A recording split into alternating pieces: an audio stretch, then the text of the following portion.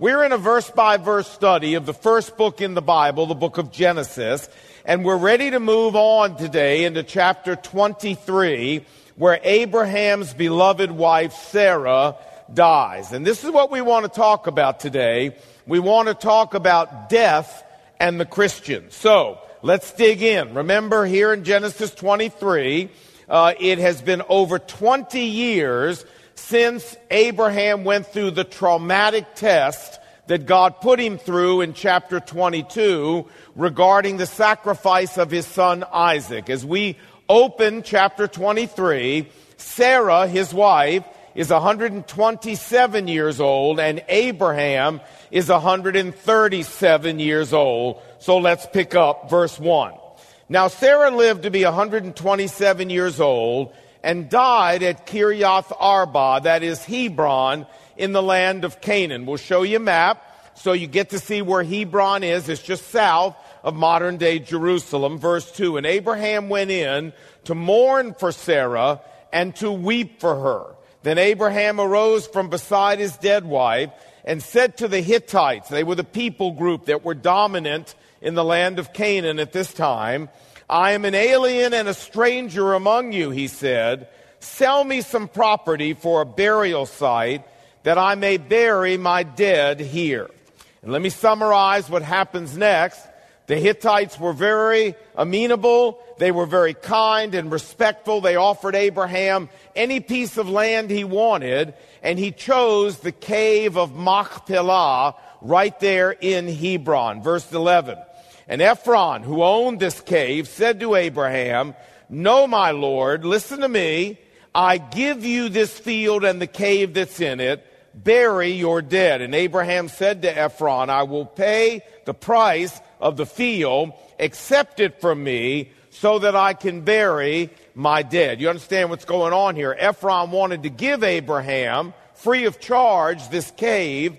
And Abraham said, no, I want to buy it. And the reason for that is because Abraham wanted to make sure that the ownership of this cave would never be disputed in the future. And that's why he insisted on paying market value, 400 pieces of silver, along with getting a legal transfer of the title. Watch, verse 17. So Ephron's field in Machpelah was deeded over to Abraham as his property.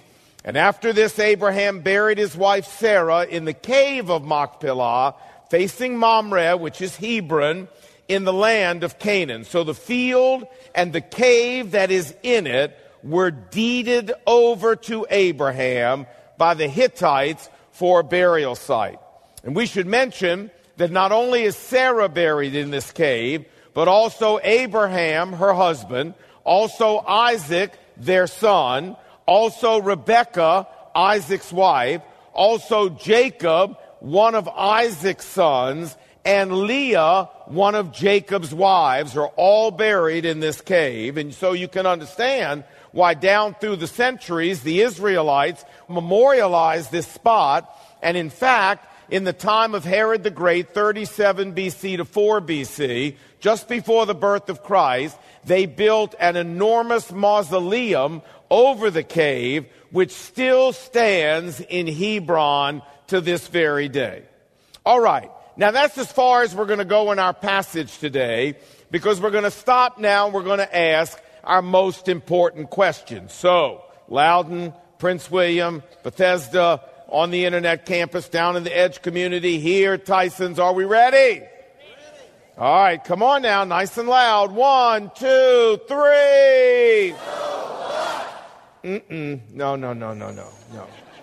No. Come on now.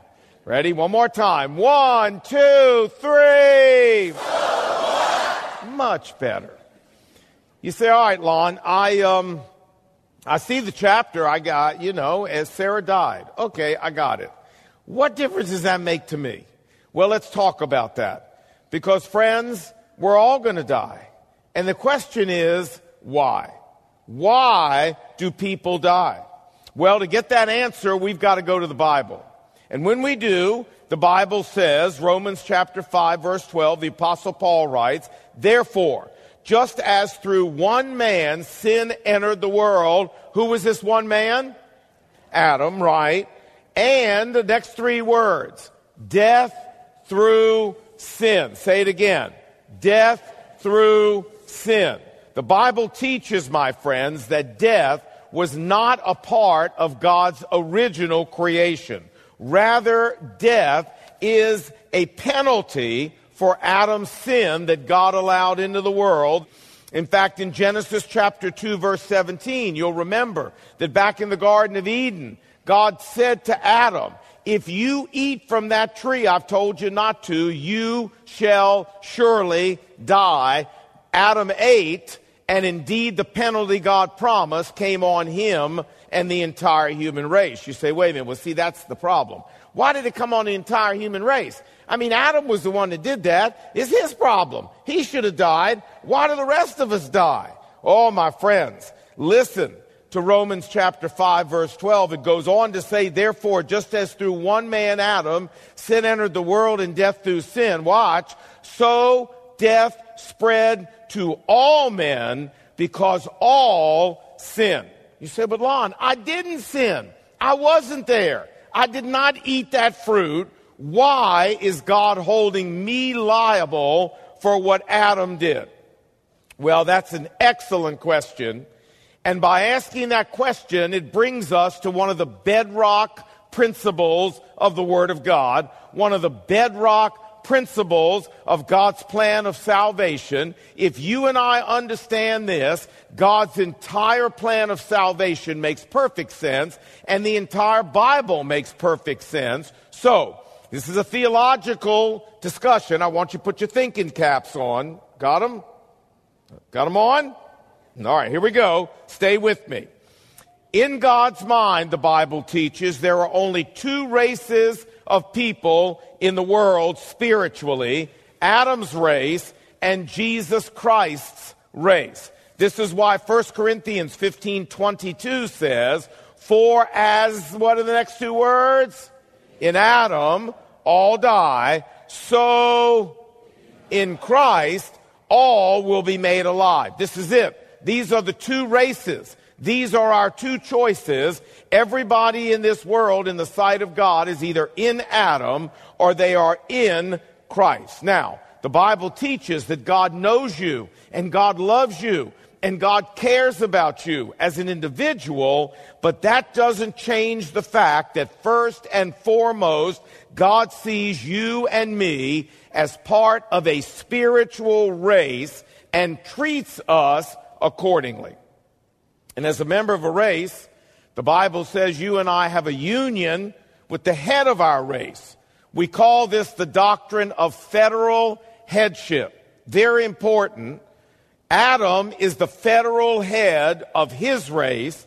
Jesus Christ is the federal head of his race. Listen carefully now.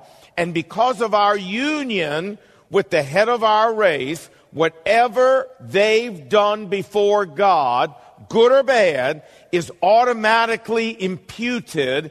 It is automatically passed on to every single member of their race. You say, I don't think I understand this. Yes, you do. You say, no, I don't think I do. Yes, you do. If you're an American, you understand this. In fact, if you're a Britisher, you understand this. In fact, if you come from most countries, you understand this. But let's talk about America. Here in America, as American citizens, the President of the United States is the federal head of America. Whatever he promises somebody, whatever he agrees to with somebody, whatever he commits to with somebody, you and I as Americans, we live with the consequences of what he did or said, whether we like it or not, because he is the federal head of our society, of our nation. For example, a few years ago, the federal head of America, President Jimmy Carter, decided to give away the Panama Canal. Now, I didn't want to give away the Panama Canal. I liked the Panama Canal. I wanted to keep the Panama Canal for ourselves.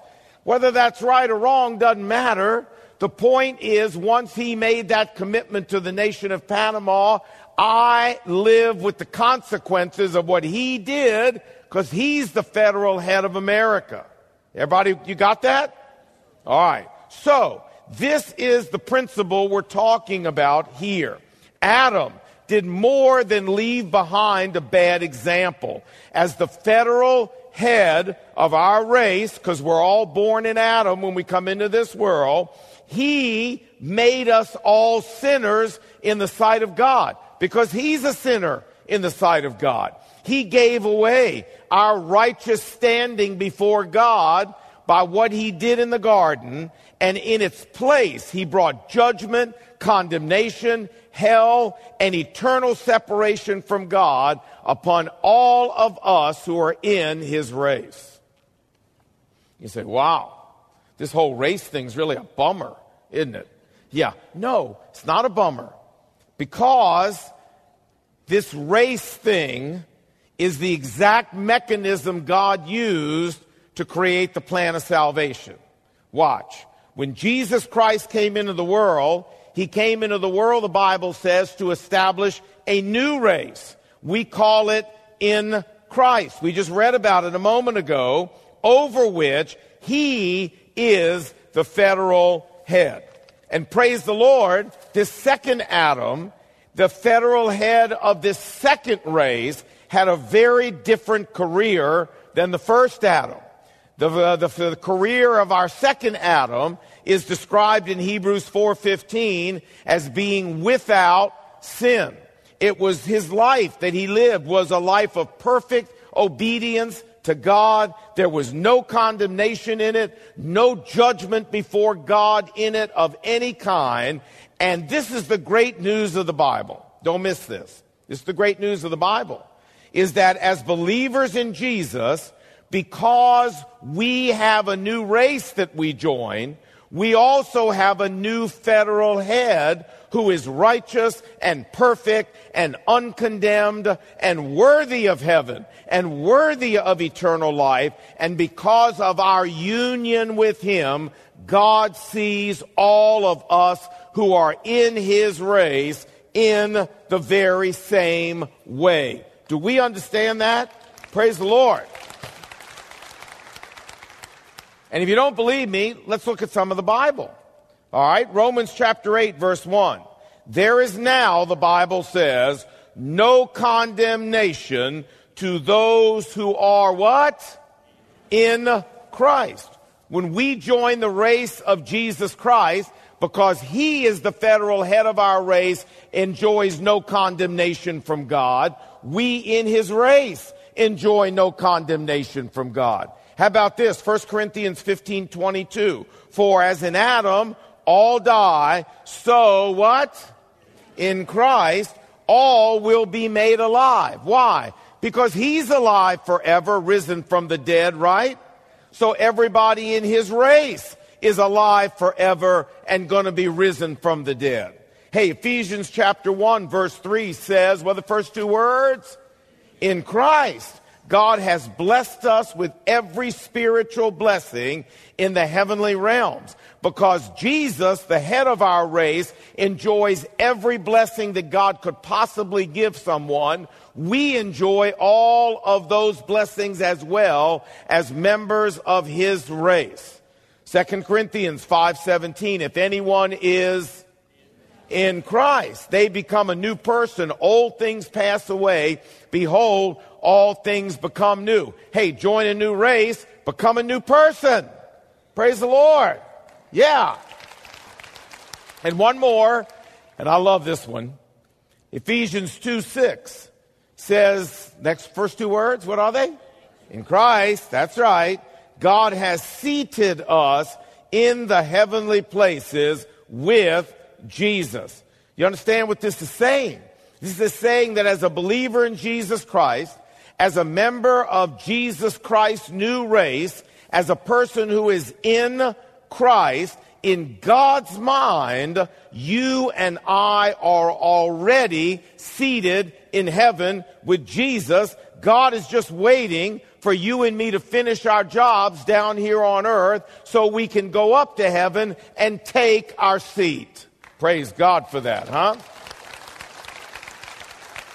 Friend, that seat is already there and got your name on it, and nobody else can sit in it. It's just waiting for you to finish and get there. This is amazing. We could keep going, but I think you got the point. How great is it to be in Christ, huh?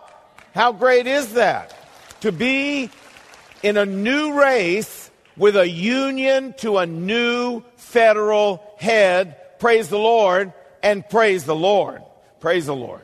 Now, let's summarize and say this. Understood properly, salvation is essentially a matter of changing races spiritually.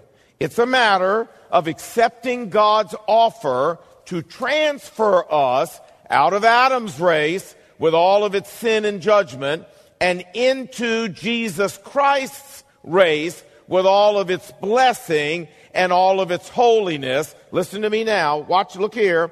This is how God solved the problem of sin and death and hell. He solved the problem by creating a new race for you and me to join. You got it? All right. Now, the question I want to close with today is, so have you changed races? My friend, listen to me. You dare not leave this life still in Adam. You dare not go out of this life in Adam's race. You will face the full wrath of God if you do that against your sins, and you will end up in hell for all of eternity. Don't you let anybody tell you anything different. And what's more, nobody can work their way out of Adam's race. Nobody can earn their way out of Adam's race. Nobody can be good enough to get out of Adam's race, to transfer you from being in Adam to being in Christ. God has to do that. You can't do that, nor can I. And God says He will do it for anybody who will renounce all of their human effort to try to get into heaven and pay for their sins and save themselves, and instead will trust what Jesus did on the cross for them, shedding His blood to pay for their sin. That's the switch that we flick. And when we flick that switch by putting our faith in Christ, God immediately transfers us from Adam's race to Christ's race, never, ever, ever, ever to go back again. You have been transferred, and that's it. It's done. And this is what you're really offering people when you go out and share Christ. Now, you may not want to explain all this to them right off the bat because it might be a little much. But when you say to somebody, we want you to receive Christ. When you say to somebody, we want you to accept Christ. When you say to somebody, we want you to ask Jesus in your life. What you are really asking them to do is to flip the switch that suddenly allows God to take them out of Adam's race and put them in Christ's race. You got that? And that's how salvation works. Once we are in Christ's race, we are seen by God as benefiting from everything the head of our race did. And that's why we go to heaven. And that's why we have eternal life. And that's why we have all the blessings that we get. And that's why we become God's children. And that's why there's no condemnation ever to us, and on and on and on. We're not in a race that's condemned anymore. We're in a race that has holiness and beauty and obedience. Jesus' race. And you know, I got to tell you, for 44 years, I've enjoyed being in Jesus' race. For 44 years, I've enjoyed all the blessings that come with being in Jesus' race. For 44 years, I've enjoyed the privilege of going into the presence of God as one of His children and telling Him what's on my heart and watching Him intervene in my life and do amazing things because I'm in Christ. For 44 years, I've enjoyed the privilege of knowing that when I die, I'm going to heaven because of the work of Christ, because of what my federal head did, and I'm going there for a gazillion and 44 years. Amen? And if you're in Christ, all of that belongs to you as well. Now, let's go back to the question I asked you a minute ago. Have you transferred, changed races? If you're here and you have, great. We should rejoice in that every single day, that God loved us enough to make a new race for us. But if you haven't, folks, I want to warn you, you are on very dangerous ground. But you can change that today, right where you sit. You can transfer races right where you sit today. You don't have to do backflips. You don't have to do anything except flip the switch by renouncing everything you've ever trusted to save you and putting that faith in Jesus Christ. Let's give you the chance to do that right now. Let's bow our heads together. And with our heads bowed and our eyes closed, here's what we're going to do. We're going to pray a little short prayer. I'm going to pray one phrase at a time out loud. I want you then to pray that same phrase silently. And all we're going to do is tell God that you're here today flipping the switch and you want Him to transfer you into Christ. Let's pray. Lord Jesus, I come to you today because I want to change races. I want to leave Adam's race with all of its condemnation and judgment. And I want to transfer into Jesus' race with all of its holiness and blessing. And so today, in obedience to your word, I renounce everything I've ever trusted. My good works, my religious activity, my trying to be a good person. And I embrace what Jesus did for me on the cross, shedding His blood to pay for my sin. Lord, I flicked that switch today. And so, Lord, I ask you to be true to your promise, which I know you will, and transfer me today. May my new life in Christ begin today. I give you my heart and my life. In Jesus' name I pray. Amen. Friends, if you know the Lord, if you're in Christ's race, I don't care what else is going wrong on a given day. Man, you got something going right. You are in Christ with all the blessings that come with it. And that's where we need to focus, because one of these days all these troubles will be behind us and we will not just be in Christ, we will be with Christ. Amen? In heaven. And what a day that'll be. So, in Christ alone, that's our safe place. In Christ alone, that's our entry into heaven. In Christ alone, that's our strength from day to day as followers of Jesus. Thank God that there's a place for people in Adam's race to go, or else we'd all be in big trouble. But we have Christ. Amen? Amen.